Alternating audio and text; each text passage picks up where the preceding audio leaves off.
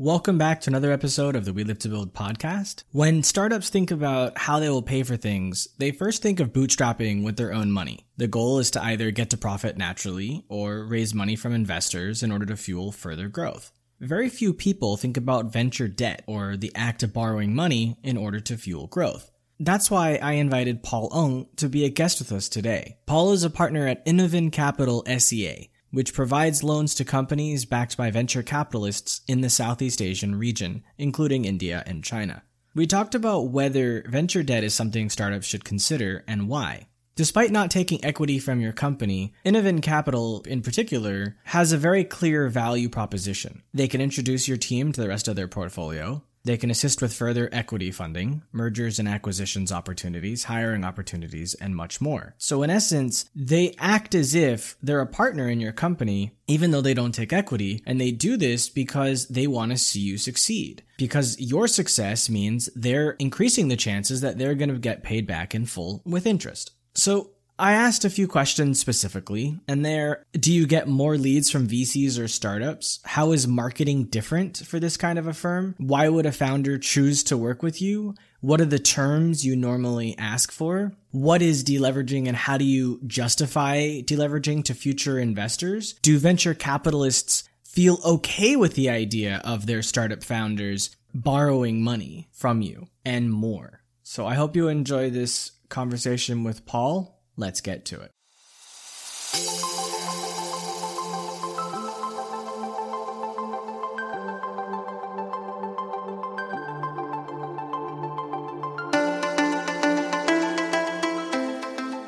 Welcome to We Live to Build. My name is Sean Weisbrot, and I'm an entrepreneur, investor, and advisor based in Asia for over 12 years.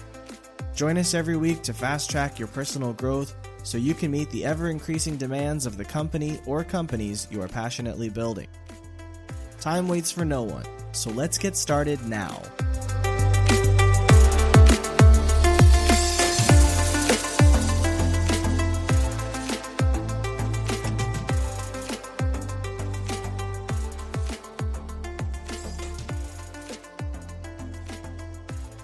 Thank you for taking the time to talk with me, Paul. I really appreciate it. This is something that's probably not talked about very often, and it's something that I think the audience should know about because I always promote not selling equity if possible, although your model specifically is if you've sold equity, we'll lend you money. But I think this is a good potential for people to sell less equity in order to make what they've raised go further. So why don't you introduce yourself and talk a little bit about your firm, and we'll go from there. I'm Paul, and I'm a partner at Innovin Capital Southeast Asia. Innovin Capital is Asia's largest venture debt provider with offices in India, in China, as well as in Singapore for the Southeast Asian region. We have grown to about $500 million in AUM. We've worked with over 300 portfolio companies. We're lucky to count 22 of them that have grown into unicorns now. As you've mentioned, I think we fully focus on what is known to the market as venture debt, which is, different synergistic capital to venture capital. And it's a tool that we hope to continue to educate the Asian market with, such that more founders know of this avenue of capital to essentially help them grow. So off air, you had mentioned that you're in the process of raising your next fund is $200 million US. And you were talking about how the biggest issue you discovered was educating the market. So even though probably the people listening aren't investors, it might be interesting for them to hear what you told me. I wish I recorded it when you said it because it was perfect. How, as an investor, you're starting to understand the founder mindset. Obviously, from where we sit as venture debt providers, we're essentially on the buy side. Companies pitch us, and if it's something that we like, we provide the capital to. We realize now that that's obviously a very different position as compared to being a founder with regards to having to raise capital to grow. That's essentially the fundraising process for us now as well. Going through the motions of that, it is extremely stressful, it's extremely tiring, and I have a newfound respect for all entrepreneurs and all founders out there who essentially have decided or will decide to take the route of raising capital externally to grow their business. It's something that I've been through several times already. I used to raise funds for startups in China years ago. So I got a taste of what it was like to help others. And then when I started my own company, I started to realize it's actually very different helping others and doing it yourself. Because when I was helping others, it was like, okay, well, the investor says you need this thing, so go get that thing prepared for me. Sometimes it was like, fix your MVP, go tweak this thing, go tweak that, and then just kind of sit back and wait. But when you're the founder and an investor says, oh, we need to see users, you're like, oh, well, I need like another 5 months to make that happen. And the VC's like, well, all right, well, I'll sit back and I'll wait. Come to me when you're ready. Whether you're helping someone or you're doing it yourself, it's hard. What's the most common way that someone finds you? Is it the investor trying to help their startup, or is it a startup trying to get more money? It's actually a bit of both. Typically, how people find us is a matter of how they look at utilizing what we do for their companies. And I'll shed a little bit more light on that. Us as venture debt guys, we, I think, have the fortunate or unfortunate role of being both a banker to the company as well as a banker to the founder. Traditionally, if you rock up to a bank, it's separate people. There's a private banker, there's a wealth person for you to talk to as an individual, and there is a merchant banker for you to speak to as for your business. And we have to do both those things. So the difference really comes in the form of what is a founder or a company trying to achieve from raising this debt. Now, if it's a matter of dilution, or if it's a matter of wanting to cheapen your cost of capital, that cost savings, typically it's to the founder and not to the company. If I as a founder raise equity, I'm diluting my shares. If I as a founder raise debt, the company is paying the interest to the lender. So the messaging and the utility really sort of differs. We get more introductions from VCs when there's a specific utility, a specific use case that they want us to explore. So for example, if a B2B SaaS company has a growing receivables book, or if a hardware company needs more financing for inventory or production, that's typically when we get the leads from VCs. But otherwise, generally, the leads are organic through founders. As venture debt guys, also across, at least I speak for us in Asia, we try and plug ourselves into the ecosystem as much as possible, because we need to have a deep relationship on both sides for us to be able to uncover the leads and educate the market in the way that we believe it needs to be done best. Are VCs your competitors? You get leads from them, but it feels like you're also trying to compete with them for startups' attention. We don't see ourselves as competitors. We see ourselves really as a synergistic party, a partner to what they do. That being said, I think there's always going to be a level of competition between capital providers, be it venture debt versus venture capital, or even venture capital versus venture capital. And I think that part of the equation is there and remains and will remain, and it's healthy. Generally, they understand that the value we bring to companies is different. What's more important is them understanding us and who we are, and vice versa. Because when you understand a lender in terms of where their money is coming from and how whether or not they are a responsible party, those things could affect anyone's portfolio companies going forward. So, we always make sure that as far as possible, our communication channels with the VCs are extremely open.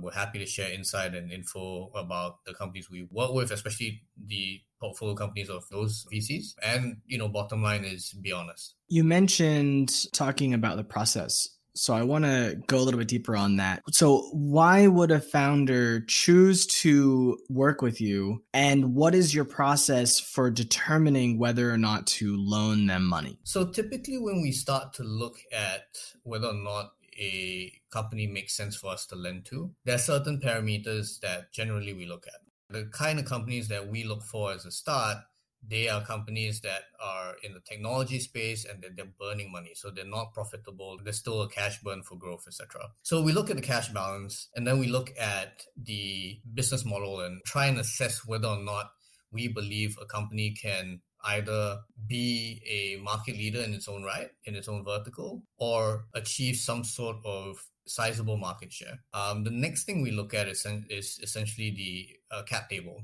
and whether or not there is the presence of one VC and two VCs that we are familiar with and that we've worked with before and have a relationship, etc. So these things help us to assess the ability of a company to be able to stay healthy and continue to grow such that they are able to at least raise an additional funding round. In terms of founders wanting to work with us, the value that we bring from the financial product that we put forward, that value differs from what VCs provide. So clearly it's a cheaper option and one in which a founder could then utilize to actually help grow its business, but at the same point in time, protect their shareholding base. Which ultimately, if all goes well, and if we're talking about a company that, is a unicorn and is, a multi-billion-dollar company, potentially could save a founder millions and millions of dollars. And we've seen that for, several of our founders.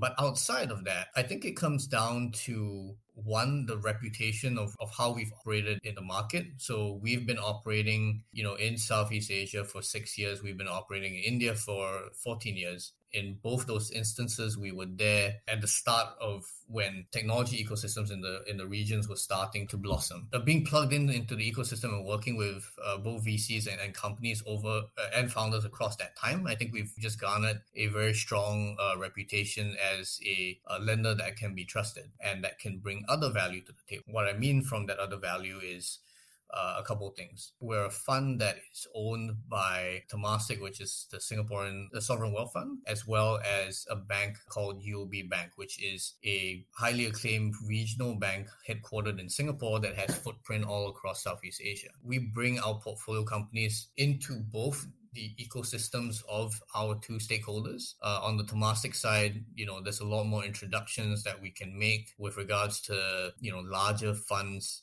under the Temasek umbrella that are potentially able to do larger debt deals at future rounds or even equity deals at future rounds for our companies.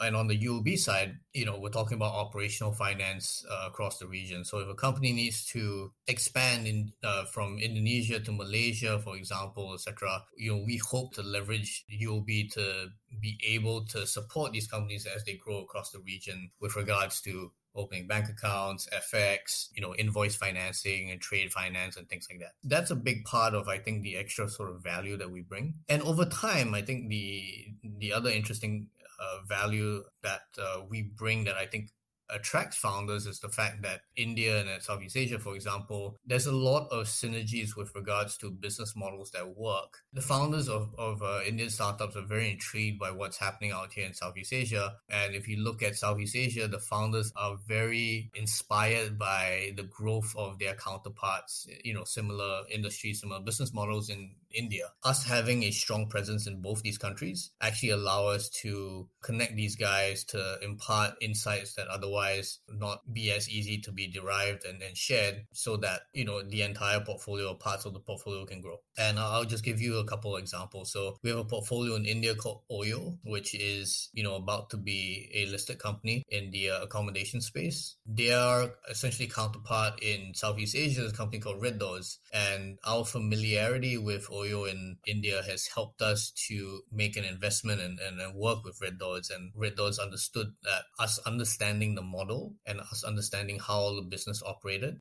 really sort of went a long way to them trusting us. I've been traveling for the last 15, 16 years around the world. And as I go through different countries, I try to stay for a month or two at a time in each place. And doing so gives me the ability to start creating little networks everywhere I go. And I've found tremendous value in that as an individual, as a founder, because let's say I go to Singapore and I meet a friend who's from Greece, and then later 2 years I will need to go to Greece. This guy knows people in Greece that I can reach out to. And then when I get to Greece, I can meet the people that they know and see what's going on there. So as a firm that helps people like that, I see tremendous potential. So It's really good that you're able to do that, especially when there's potential for acquisitions and mergers and public listings in foreign markets and things like that. And you add on the fact that I think there's a huge talent pool in Asia that would love to gain experience in a different part of the region. The transfer of talent is also something that working with so many companies in different sort of markets in Asia, that helps us to help facilitate that as well, potentially. That's why my company is Singaporean and my team is in the Philippines for the most part. We've got some people in Pakistan and India and Malaysia as well.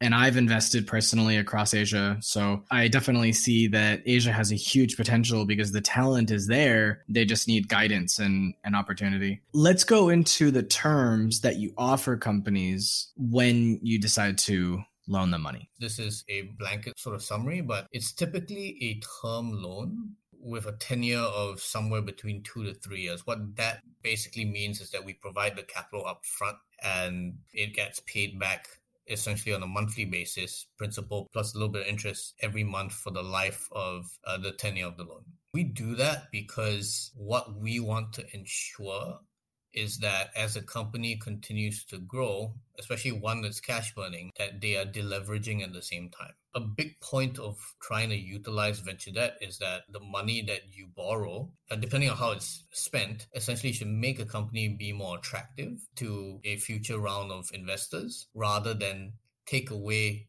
from that attraction.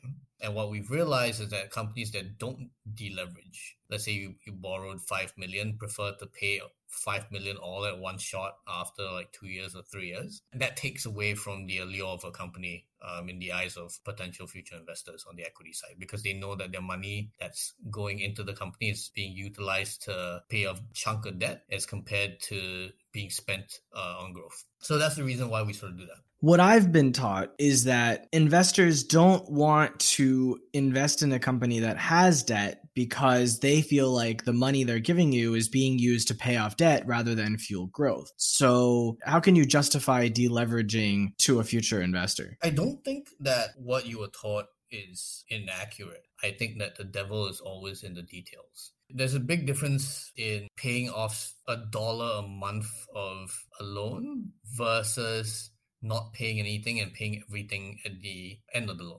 And what I mean is that by the time an investor looks at your round, let's say you're raising 18 months after you've raised your debt and have started repaying, what the investor is looking at is a much smaller loan outstanding quantum as compared to if you didn't pay half of that back and you're still sitting with paying off the entire sum of the loan that you initially borrowed at the end. If you had borrowed 5 and you paid back half, that would be 2.5 that a potential investor is seeing. If you borrowed 5 and you didn't pay anything off, then that's 5. And from an investor standpoint, the way the cash goes out of a company and the speed of that plays a big part in what they would be worried about. If I were a VC, the way I would look at it is, if I've given you 10 million, I want you to spend that 10 million in 12 to 24 months. Hopefully there's like a 15 to 18 month bar. So I would expect there to be no debt because everything is going into fueling growth. If I see my founder then go and raise 3 million from you and they're then using maybe some of the money that I've given them to pay you back, that's money that's not going into fueling their growth, even though they also got the 3 million to help fuel growth. If a VC gave a company $3 million and they borrowed, let's say $1 million from us, the total amount of capital that a company would have to spend on growth is 4 million. And that 1 million would then have to be repaid over, let's call it 3 years. So essentially, what you are doing is you are leveraging the dollars that you bring in as a founder to unlock even more capital to bring you nearer term value, such that when you need to go out to market again, you incorporate that value into your valuation, for example. And then the idea of the dollar cost that you then use, that you're bringing in to pay off the remaining debt, which is still being paid over time, is essentially cheaper. Have you spoken with VCs about this concept? Do they generally find this something digestible? I won't lie, I think it's debatable because VCs themselves have capital to deploy on their end. I think the way they think about debt being provided to their companies is